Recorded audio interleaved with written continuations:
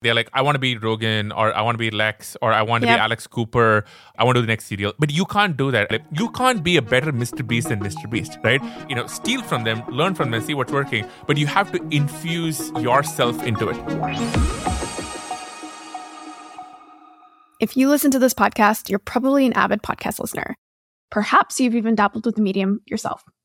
And in a way, it does feel like we're at this interesting inflection point where it's both easier and harder than ever to podcast. It's easier than ever to create, but it's harder than ever to stand out. And I feel like this recent tweet from Tim Ferriss really encapsulates things. He says, "I'm super grateful I started podcasting before you needed to produce a TV show to cut through all the noise and the algorithms.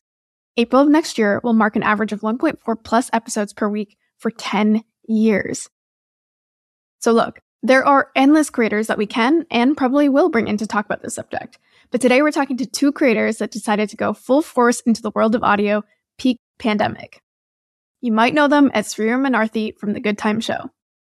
Starting as a hobby, The Good Time Show has grown and since had many guests that you're probably familiar with. People like Elon Musk, Mark Zuckerberg, Calvin Harris, and Naomi Osaka.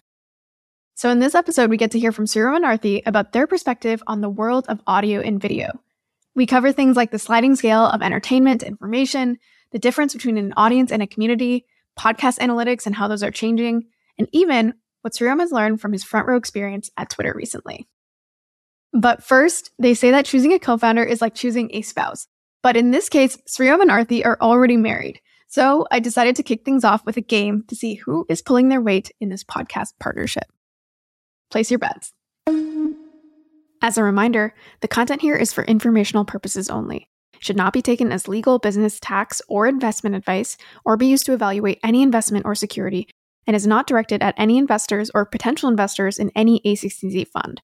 For more details, please see a16z.com/disclosures.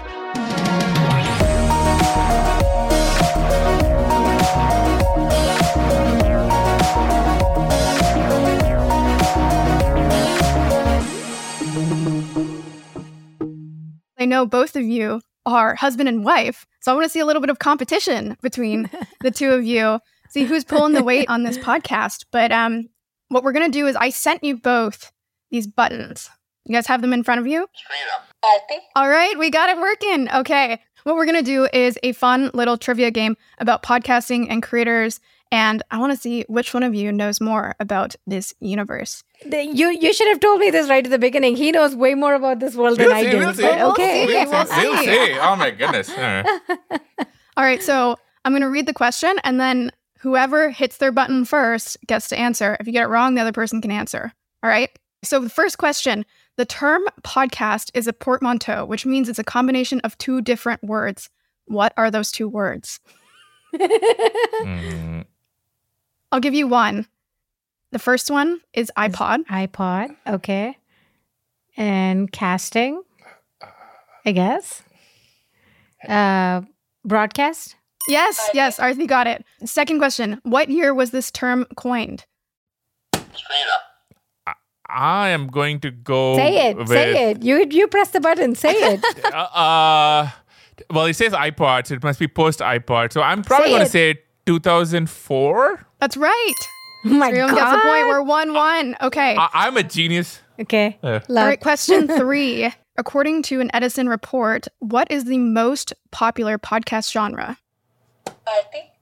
Comedy? Yes, that's right. Oh. All right, 2-1. Okay, so of the people who listen to podcasts, according to Infinite Dial, how many do they listen to per week? How many shows? 3. Nope. Well, wait, let's see. Okay. Well, I'm going to say if somebody is... No, just say it. Number. 8. That's right. Oh my. Okay, you guys, this is not cool. I promise I did not send Sriram these questions beforehand. All right. How many downloads do you need per episode, according to Buzzsprout, to be in the top 1% of podcasts? And just round that up to 4,500. 4,500. That's right. Yeah. So it was in the prep doc. I know. So I was testing who prepped. All right. 2 more. Who was the highest paid creator in 2022? I'm going to go... Say it. Mr. Beast? That's right. Okay. So we have one more question. It's tie. At what age did Jimmy Donaldson, a.k.a. Mr. Beast, start YouTubing? Okay, you did it first. I think Surya's first. I'm going to say 16. Nope. Let's see who gets it closer. Arthi, what's your guess? 14? That's closer. He started at 13. Okay, I win. All right, Arthi wins the... It doesn't matter. I actually know Jimmy. It's okay. Nobody cares. Be nice. That was fun. I was kind of skeptical, but since I won, that was really fun. You get the pride of knowing more about the podcasting world, even though you thought Surya would I don't know. win. This segment needs some work. We'll talk about it afterwards. If I'd won, it'd have been better. But anyway, all right. Lose with dignity. Well, no such thing. All right. So as I mentioned before, we are going to be talking about all things audio, creators, communities, social. So why don't we just start out, because both of you have been podcasting for the last couple of years on your Good Times show, which started in 2020. What made you start that show? Was it the fact that you wanted to build a network? Was it just for fun? What was going through your mind at the time? Okay, I'll go first. The origin story is it's actually, we didn't plan for any of this. We never saw of ourselves as creators or podcasters or anything of that sort. So this is 2020, December, and we're all working from home, and we miss seeing our friends. We used to go home to India once a year, and we didn't do that year. And we basically thought, wouldn't it be nice to kind of host like a virtual dinner party kind of thing? Because we used to host all like these founders at home once a month or so and just have conversations about building companies and startups and stuff. And we just didn't do that in person anymore. So we thought we could maybe host this as a live audio session. We started this on Clubhouse, and that's kind of how the whole show started. We can't tell you how much it was purely accidental and serendipitous. And in some ways, I think maybe these things have to be. I don't think you can set out in something like this because there's so much art and intuition involved. It kind of came from this very human core of we're bored. We like talking to people. It's really hard to talk to people during COVID. And we said, let's have a place where we can have a friendly conversation. Like the first few episodes were not like these, not shows.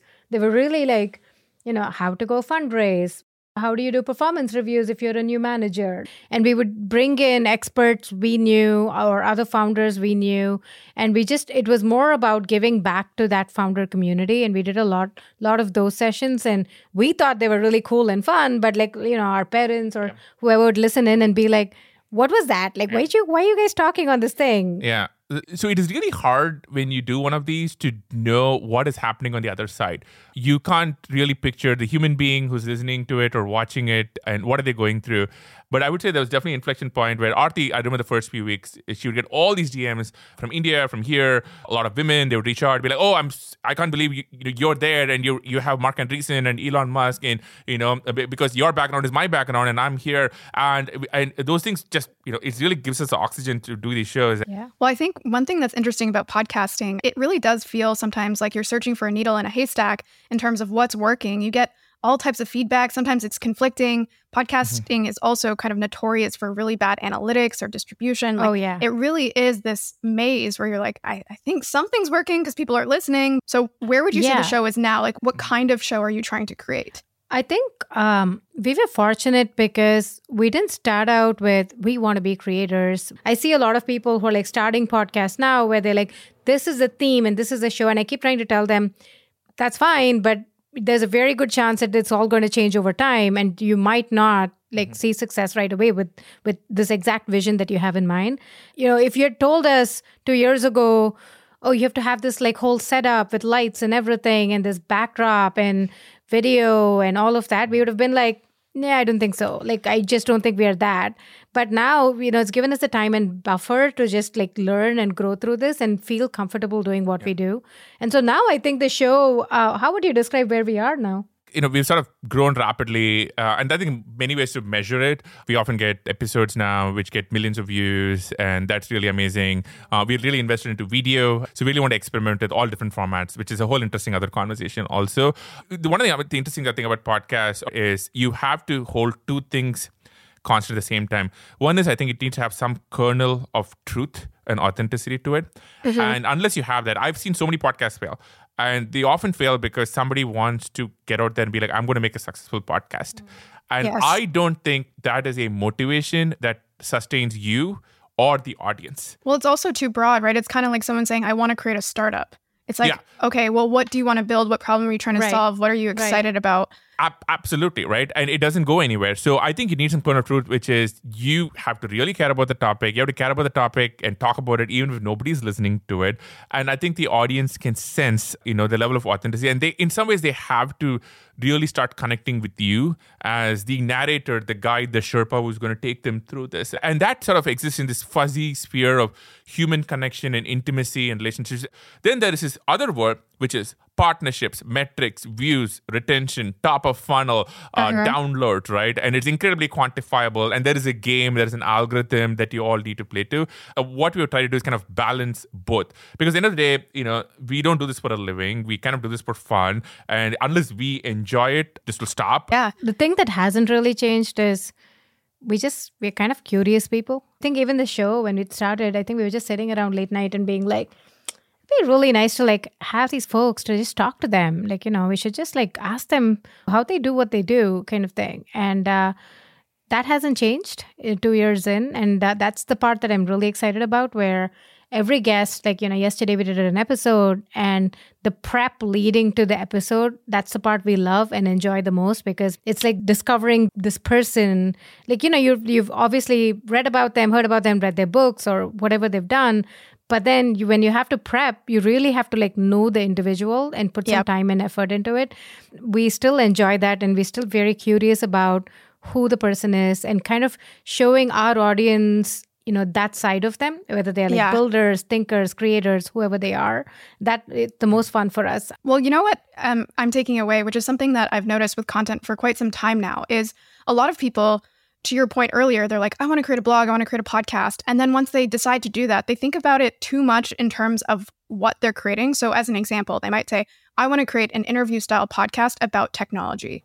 And that's okay. But I mean, how many podcasts are there with that exact same what? And I think when you really consider why you listen to a specific podcast or read a specific newsletter, it's how they do it. And if I were to articulate what both of you do really, really well, is you make it approachable. The podcast feels warm, right? And even when you think about the way people articulate why they like a podcast or a newsletter, etc., it's that how part. You never go to someone and say, hey, I've got this great podcast. And they ask why. And you say, well, they talk about technology. No, because there's so many podcasts about technology. Right. You say, oh man, these hosts, they just make it feel so approachable. They have no ego. They're not afraid to ask simple questions. And so I think that's really important as people consider whether they should pursue a podcast, because technically it's easier than ever, but that doesn't mean that, it's easy to start a podcast. And I mean, from that frame is the sliding scale between what I would call entertainment and information. I mean, Huberman Lab, I think, hit number 1 yesterday. Sriram, you shared that in a chat we're in. And I feel like that's very information dense. I go into the Huberman Lab podcast and I come out and I'm like, oh my God, I need to reshape my life. I'm doing everything wrong. And then there's other podcasts that, quite frankly, at the end of that podcast episode, I've taken nothing away, but I loved it, right? I truly enjoyed being there. Yeah. How do you think about that sliding scale with your podcast? You can't separate it from your own personality. Right? Yes. Huberman Lab, Andrew is amazing at it because he brings to the table, one, this amazing life experience, right? You should listen to him when he talks about his skateboarding life, and he's been in some dark times and overcoming that. And that part of it, infused with the fact that he has this huge academic background, is genuinely curious, and he really wants to get to the truth of things. So one is you're putting yourself into it, and you can't really divorce yourself. So when this show started taking off, I kind of went into this sort of analysis of all the great interviewers the last 20, 30 years. And I tried to kind of map out what they were doing well. Because you're trying to square a circle, right? You're trying to square a circle of something which is authentic to you, something which is fun for you, something which is some value to the audience. It can be information. It can be something which is great for a guest if you have an interview kind of content, and something kind of works, right, in terms of the algorithms and numbers. And it seems as an impossible equation. And I was trying to go through history on trying who has kind of figured it out. everyone has their own style. Larry King, right? Maybe one of the greatest broadcasters, interviewers of all time. If you read his biography, if you read his style, he is all about, I'm going to go in assuming my audience knows nothing about this person. And actually, he's famous for doing no prep, right? But it brought it to this amazing purity, which he was like, what the heck are you working on? Tell me what you wrote, right? And he could sort of communicate the honest version of like some New Yorker on the street, be like, I don't know who this person is. Tell me what you got. What are you about, right? And there was an honesty to that conversation. And obviously, Larry King was one of the legends. That's on one end of the spectrum.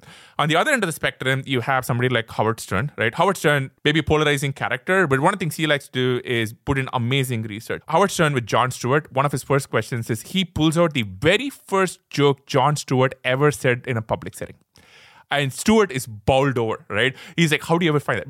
So the other spectrum is sort of the vibe or the format of the show. So for example, if you're doing a hard journalism show, right, you're doing 60 minutes, right? I'm going to hold you accountable, right? That's one version of things. There's another version of things that I think is closer to where we are, which is you are doing something interesting and I want to understand, and the audience hopefully understand through me, how it is that you do what you do. It's a little bit of a dance between the guest and the host, and I want them to feel like they got the best version of me out there. I'm a huge fan of John le Carré, right? The famous espionage writer who tragically recently passed away.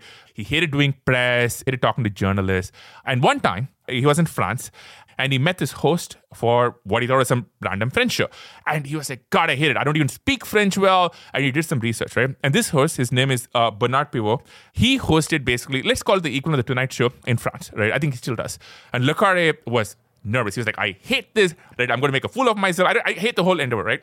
In the first 50 seconds, he's like, this is the most amazing conversation I ever had, right? He says, it is not because Pivot was good looking, charming, funny, smart even. I mean, he probably was some version of all these things. But the thing was, within instantly he could communicate to the guest was, you are going to be okay here with me. And when I saw that, right, and I'm not going to claim we even get close to any of that, but I saw that this is what our goal is. Like every show, right, I want to have the guests feel like, I'm going to be okay here. And I think if you get that, everything else really falls into place. You know what? That reminds me of this analogy that I like to use for podcasts specifically, which is it's kind of crazy when you think about it. Let's say our podcasts are typically maybe an hour long.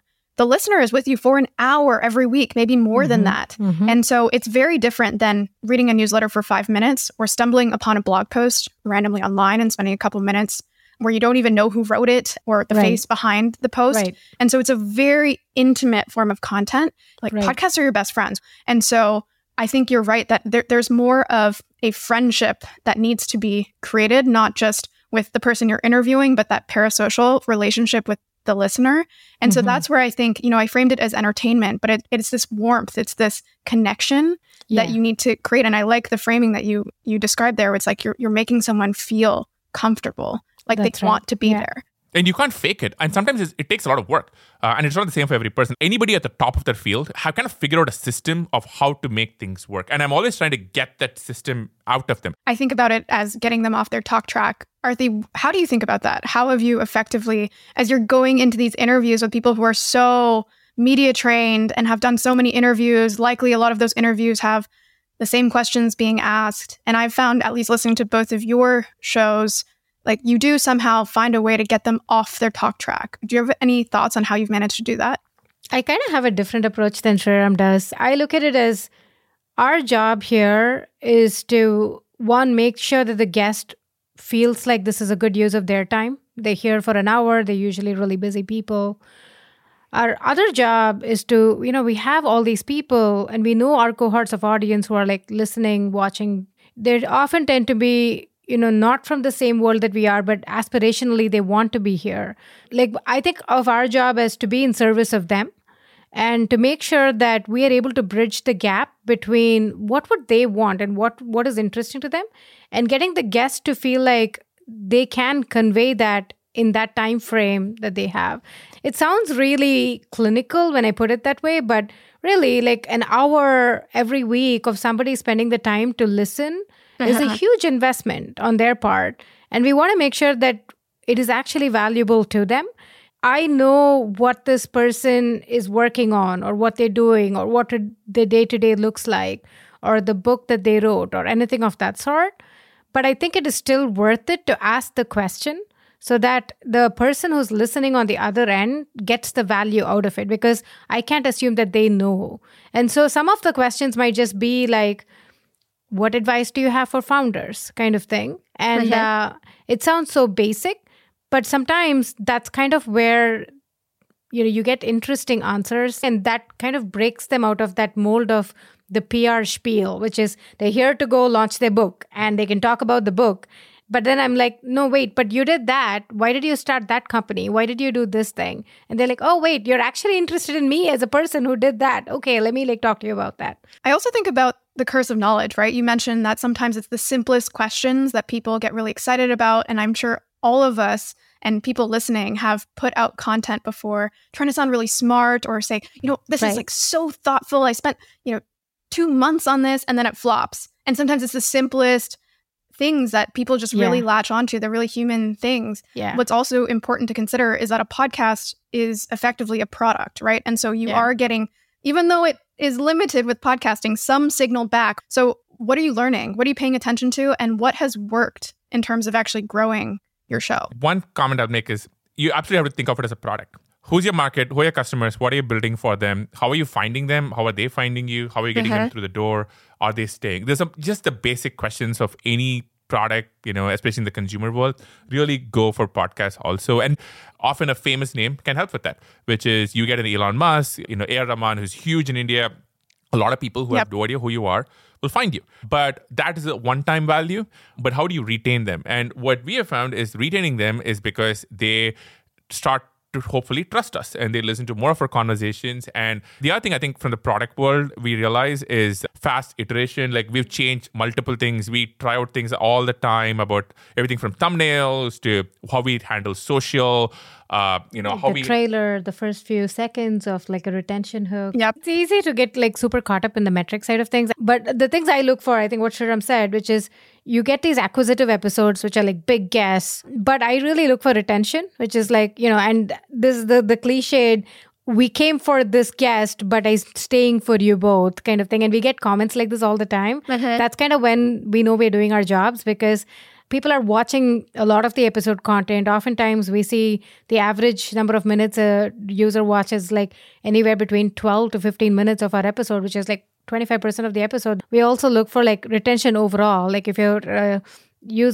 new user who subscribed, are you coming back and listening to new shows that we are putting together every week kind of thing? So I look for that. And you probably know this because you're doing this too. You have a very strong intuitive feel for when something is working, because it's, your email catches fire everywhere. Yeah, your email lights up. People let you know. Yeah. People let you know, right? And you also know the opposite when something totally didn't work and just dead silence. And the hard part sometimes is when that mismatches your expectation or your calibration, when you think something's going to work and totally bombs. And I was going to say the other direction's brutal, but we've had that too. We've had a lot of those. And oftentimes it's because we didn't quite understand how to get the best out of this guest. Something about the way we had like tried to make this conversation and these points and the communication style work didn't resonate with the listeners. Yeah, I think there's another version of this which happens, which I think sometimes, and I'm more guilty of this in Aarti, is often we go into an episode already wanting a certain kind of episode.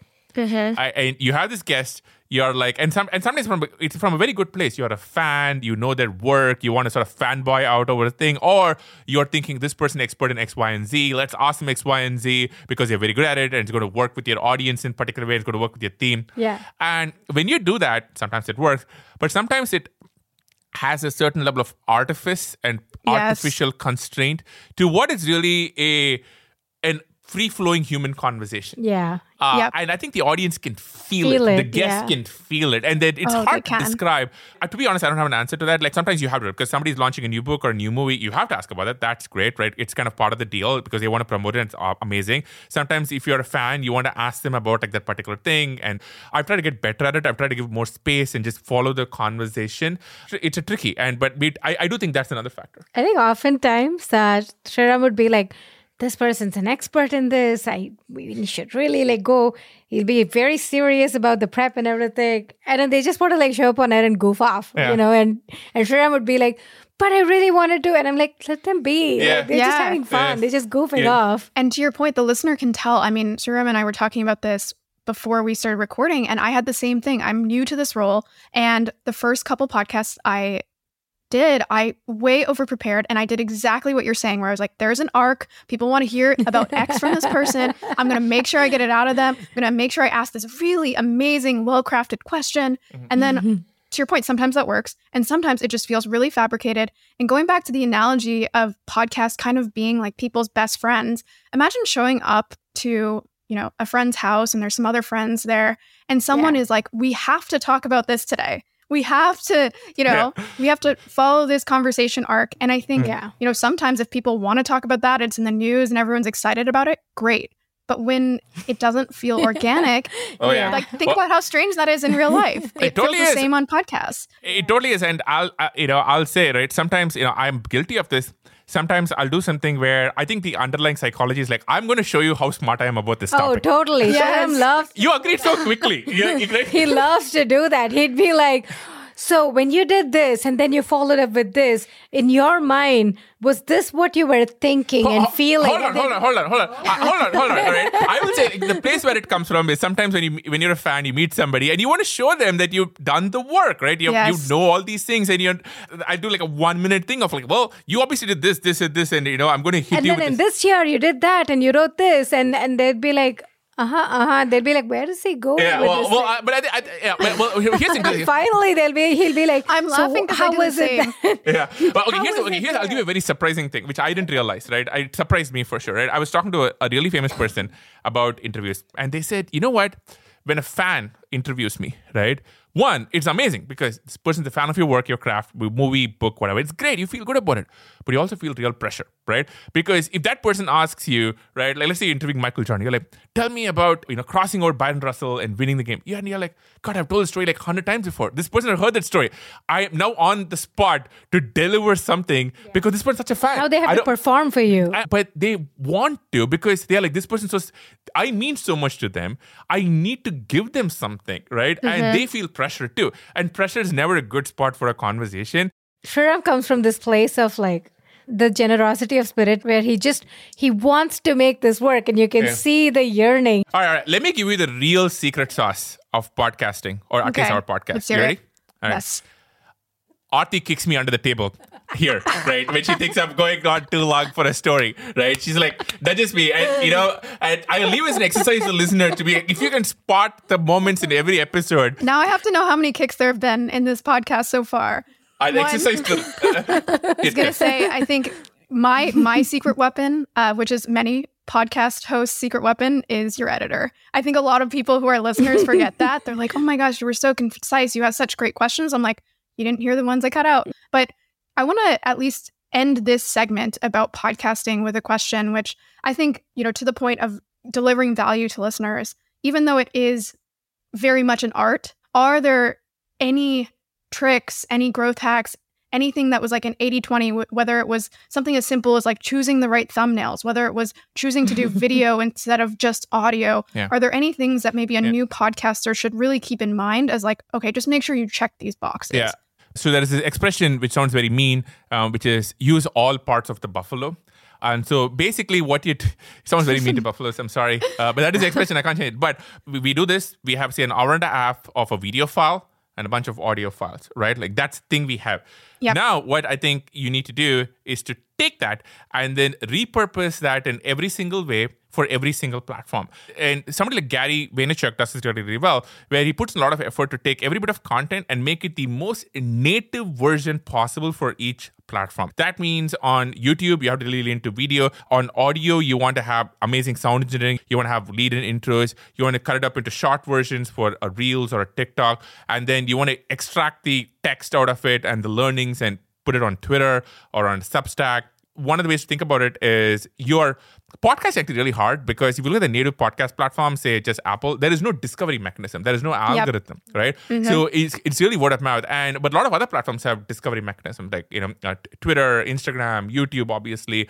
The more you are native to what that platform wants, the easier. Also, we just keep changing a lot of stuff. We just got on IG, YouTube, we're trying shorts. So we just keep playing around with the different formats and trying to keep it native to those platforms. Yeah. And just have to keep at it. Yeah. What's important there is we talked about a podcast being kind of like a product. If you're founding a company, you're not just like, hey, we're going to create this product. We're going to put it on one distribution channel and we're just going to keep it the same forever. You test a bunch of different things out. You test marketing channels, you test copy, you iterate the product. Another thing I want to hear from you about is this difference between what you might call an audience and a community. Something that I think is interesting that you've ventured into recently is these in-person events and really translating what you're doing digitally into something physically. Audience is kind of unidirectional.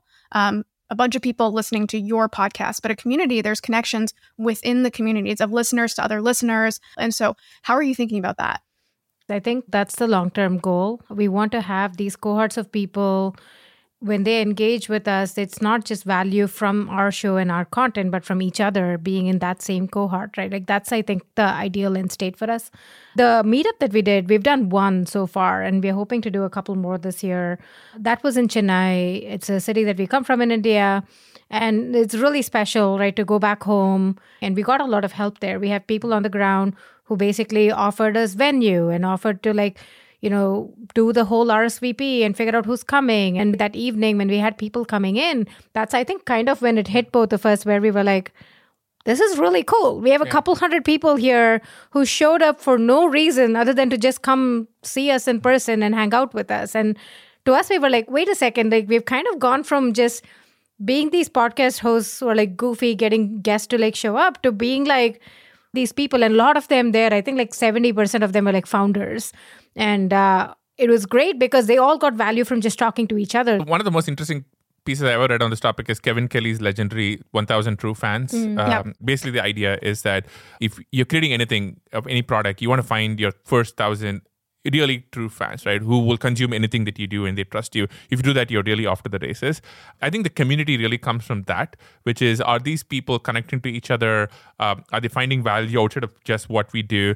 And look, we are not doing this as a job. We only really want to do this if people are going to be like, oh, this helped me build a company, or this helped me get ahead in my career. And there are now folks who are thinking of doing a meetup even without us.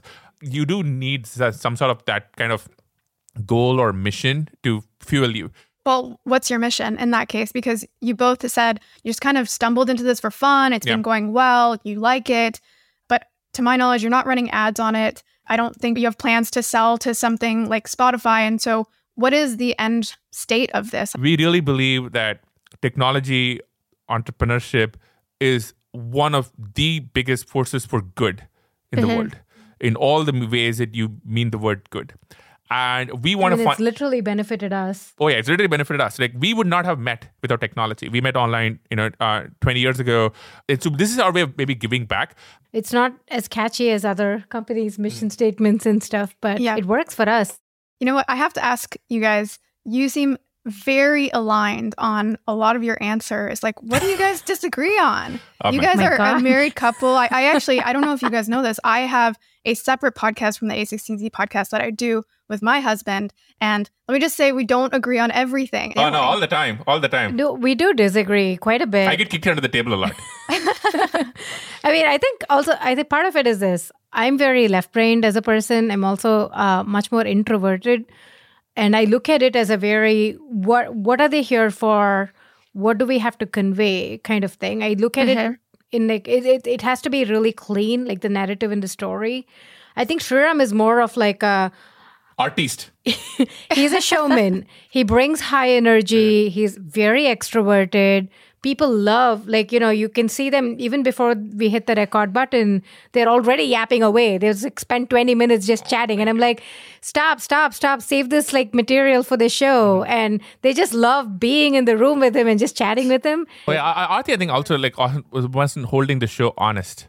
Right? Like, she be the one which is like, hey, we need to do this for this person, right? Like, this question. Yeah. She's the one often holding me honest, and sometimes I'm often a creative tangent, a weird tangent, and I think we balance it out. But yeah, we do disagree a lot. Yes. It doesn't show.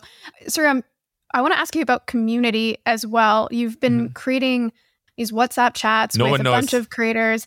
They're great. Aarti, you mentioned this energy that Sriram has. I don't know how you're always posting in there, finding all these things from Twitter or elsewhere. How are you thinking about building those communities? I think there's kind of been a shift in the way we think about social media and online conversation. When Twitter first started, around 2008 or 2007, you would just come in there and you would post what you had for lunch, and it was perfectly fine. And everyone was just kind of a small set of friends. Nobody's going to dunk you, and then it shows up in the national, media the next day.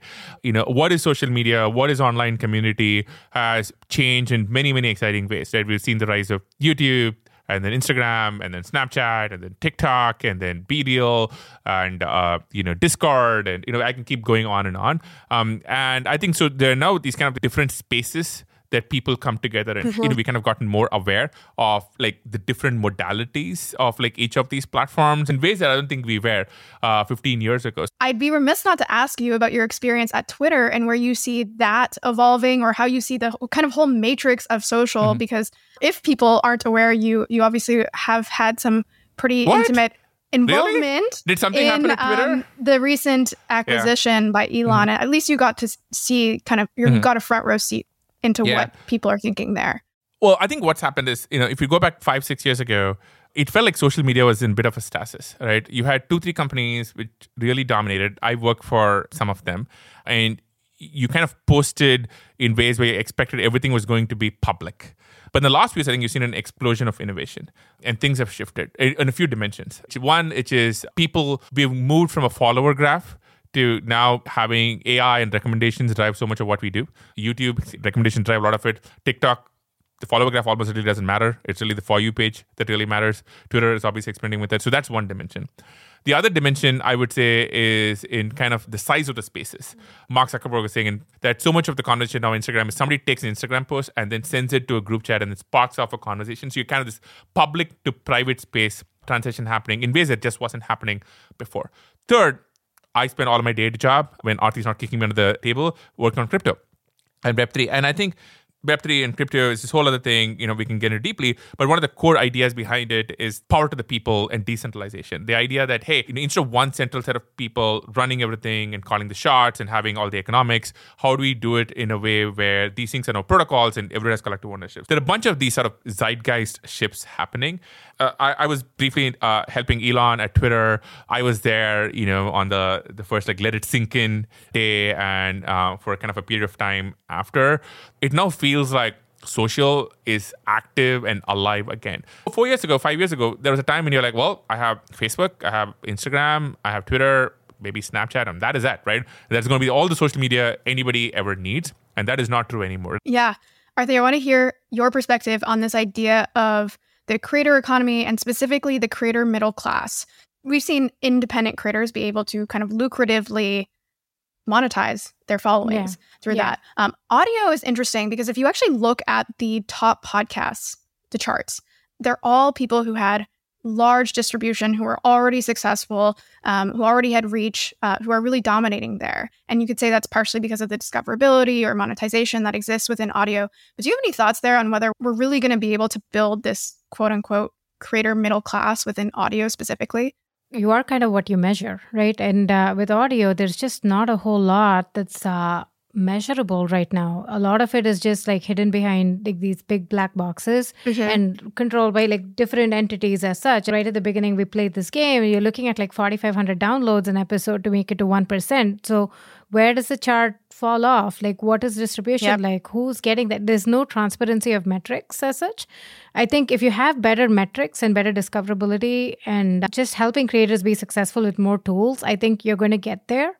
The other part of it is, at the end of the day, if you're making money through brands or sponsorships or any of these, brands need to start seeing value, right? And I think that feedback loop is not quite there yet, where it's like, well, okay, this person talked about this product, they gave a coupon code, and the attribution system behind it. Like a lot of it is still super early days. Yep. It's going to happen, but I think it's just going to be a while. Yeah. I mean, I kind of sort of disagree with you that all these people are big audiences, because we look at the top charts, right? Yeah. Because if you look at Huberman, did not have a large audience at all, came out of nowhere. That's true. To be on the top of the charts. Lex Friedman came out of nowhere, really, to build one of the most popular podcasts around. There are definitely, obviously, celebrities. For example, Emma Chamberlain has one of the popular podcasts around. But there are a lot of folks who really burst out of came out of... No, I think you're right that these people didn't have followings, but they didn't burst into the scene. I think the thing that we're missing is it took a really long time for a lot of these folks to like keep chipping away at it, it just looks to us like overnight successes because it suddenly got into the zeitgeist and everybody's like, Huberman, Lex, and you just hear that in like your echo chamber that you are in. But they've been doing this for years now. So I think that's kind of going back to the point of it just takes a while. Like all of these, like the breakout stars don't break out overnight. It just takes like 5, 6, 7 years to get there. Yeah, which maybe somebody listening to this and they want to start their own podcast, I will say, there's this amazing stat, which is like 90% of podcasts don't last to episode 20 and then the remaining 90% don't last to episode 40. That is so true. So if you're doing a podcast, number one, you have to really enjoy doing it every single week, because if you don't enjoy it, you will not make it to episode 20. You'll definitely not make it to episode 40. You kind of have to look into yourself, right? And don't look to the numbers, because numbers will be zero for quite a bit of time. Make it to 40 and then you can talk about whether you want to quit or not. Well, that is true. Because once you make it to 40, you would have learned so much about the art of podcasting, what is working, what is not. The other thing I actually couldn't tell people, and this was earlier, about the product market fit and how we think about a startup, is I sometimes see podcasters when they do their very first podcast, they record an entire season before launching it. And that is bad. Because I think what happens is you're getting no feedback, right? I was talking to this person and they had recorded, I think, like 15 episodes, in back to back, and they're putting it out. They're going to put it out for like 3-4 months, right? And this person, maybe this will really work. But the problem is, like, when something isn't working, they're not getting the feedback. They can only react on it like next year. And that's really hard because you need to react on it week to week. Your OODA loop, your observe, orient, decide, act, that loop needs to be super short. Look at what's happening, change it up the next week, change it up the week after. And that iteration cycle, by episode 40, you'd be so dramatically better than you were in episode 1. Yeah, definitely. I mean, both of you have been founders or have grown companies to significant size. And as we've talked about a couple times here, the infrastructure is not great. We don't really get as much signal as we'd like. The tooling is pretty nascent, at least as we compare it to something like text. If you put your founder hat on, are there certain companies or gaps that you think really need to be addressed that could help podcasters like you and I?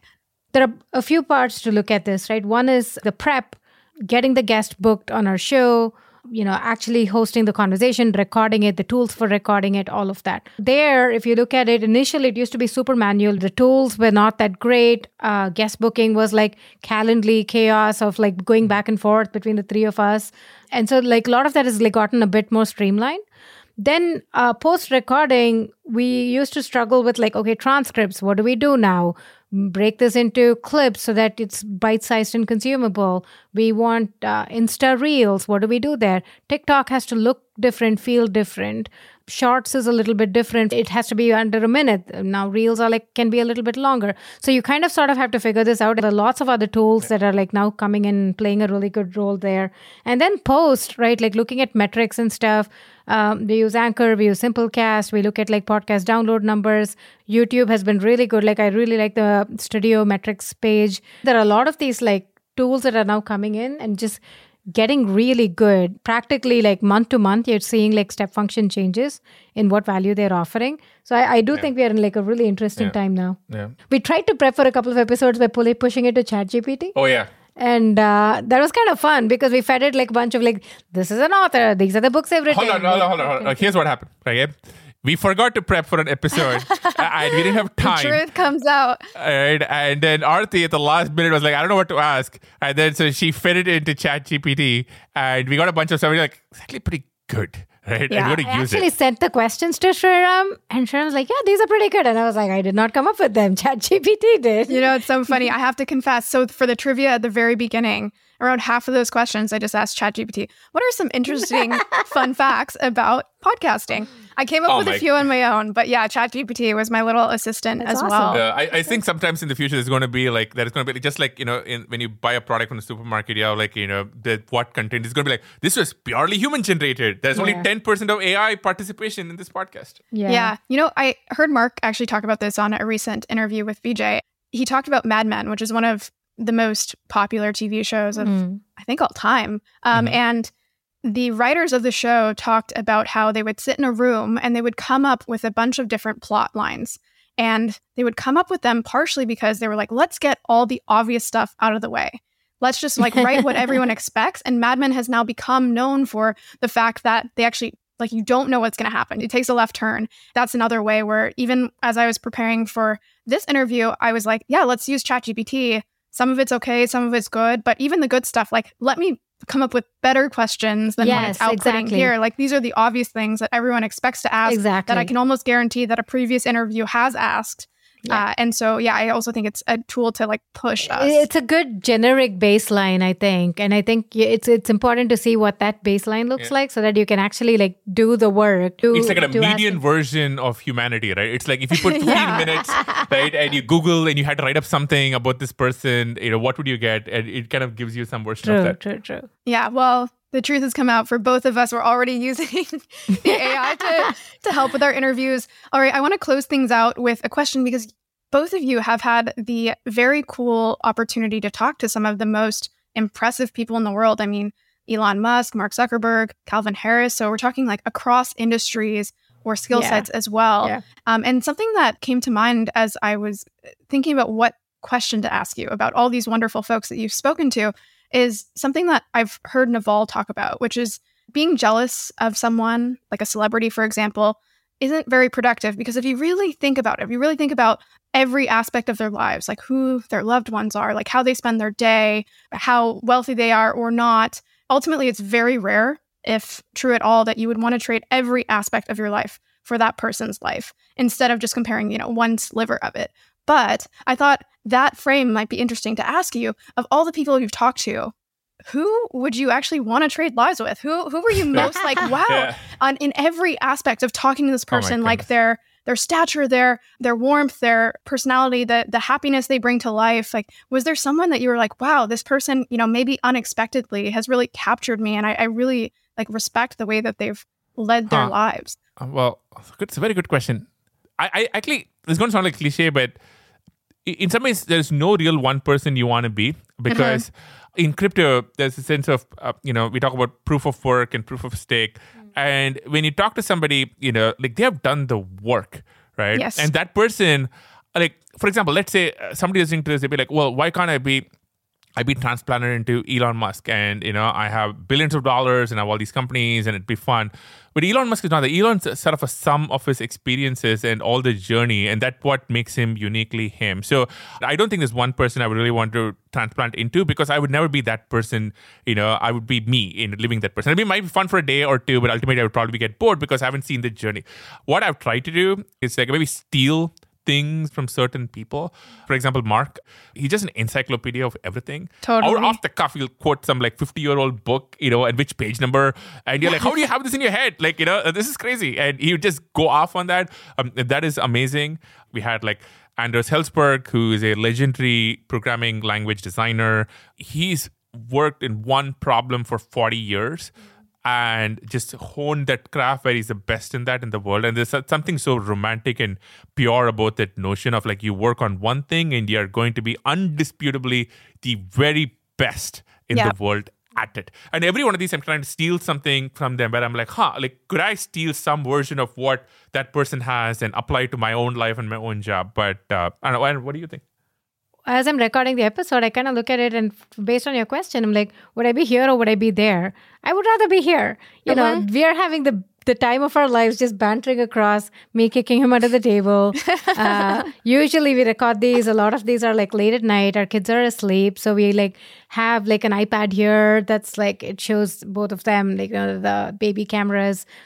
These folks are all really great. They're very impressive, but they don't have the life that we do. Mm-hmm. And so I would rather do this than anything else. Yeah, which I think is a great piece of advice. I think everyone trying to be creative, right? They're like, I want to be Rogan, or I want to be Lex, or I want to be Alex Cooper. I want to do the next serial. But you can't do that. And not because you're not talented or capable, but you're not them. Right? They're doing the thing which works for them. And Mr. Beast talks about this all the time. Like, you can't be a better Mr. Beast than Mr. Beast, right? Because it is so native to him, right? You need to find the thing which works for you and then be the very best at it. Steal from them, learn from them, see what's working, but you have to infuse yourself into it. Yeah. If you listen to his Joe Rogan episode, there's a part where Joe is talking to him about him dreaming up thumbnails and this idea where Mr. Beast has worked on coming up with YouTube video titles for years. And he prompts him, he gives him a word. I think he says like dog or something. And the title that Mr. Beast comes up with in that moment, I was like shocked. It was so good, given that his brain had processed it for like a millisecond. And so, to your point, yes, everyone is we're all these AIs that have been trained on a data set, which is our lives. And so you can't really just copy and paste that to someone else's life. Like Mr. Beast, he's a savant about online video. I'll give you an example. You watch his interview with Lex Friedman, right? And in the middle, he's like, Lex, while we're talking, all I'm seeing is your metrics in video, right? And when we had him on our Clubhouse show, right, you could see him being like, this part is boring to the audience, right? There's a part of his brain which is always like, is this interesting? Is it boring, right? And it's been trained like a neural net over millions of videos that he's watched, and he's saying it all the time. You cannot compete with him on that, right? But you'll be the best at something else, right? Like he can't, Mr. Beast is not an Indian couple, with 20 years and have a bunch of jobs. And this is going to sound like, I don't know, some self-help book, but like you have to be the best you possible. Someone's going to clip that. But no, I couldn't agree more. And just for listeners, one tip to maybe surface that is if you've ever been in a situation where someone has asked you, how did you notice that? That is something that your brain is more trained around than other people. So for me, I've been a marketer for a while, and I'll just be like driving down the street and I'll be like, do you see that sign on the back of that truck? Like, that's genius marketing. Or like I'll be at the movie and I'll see some copy, and I'm always pointing this out kind of subconsciously. And then people will be like, how did you notice that tiny little thing somewhere? And I guarantee everyone listening has aspects of that in their own life where people are just like, where'd that come from? Like, why aren't you paying attention to that? Because to everyone else, they've drowned it out. But maybe if you're a designer, you notice like the aesthetic within a restaurant differently than someone else. That's a wonderful place to end off. Thank you so much, both of you, Sriram and Aarti. This was so fun. And it was so fun. We'll have to do this again sometime. Yeah, there was almost no kicking. So this is so fun. What's our kick count at the very end? Just one. Just one. Right. Yeah. The audience can email us or tweet at us at where that was. We leave it as an exercise to the listeners. That's awesome. All right. Well, thank you so much. Thank you. Awesome. Thanks, Steph. Thanks for listening to the A16Z podcast. If you like this episode, don't forget to subscribe, leave a review, or tell a friend. We also recently launched on YouTube at youtube.com/A16Z_video, where you'll find exclusive video content. We'll see you next time.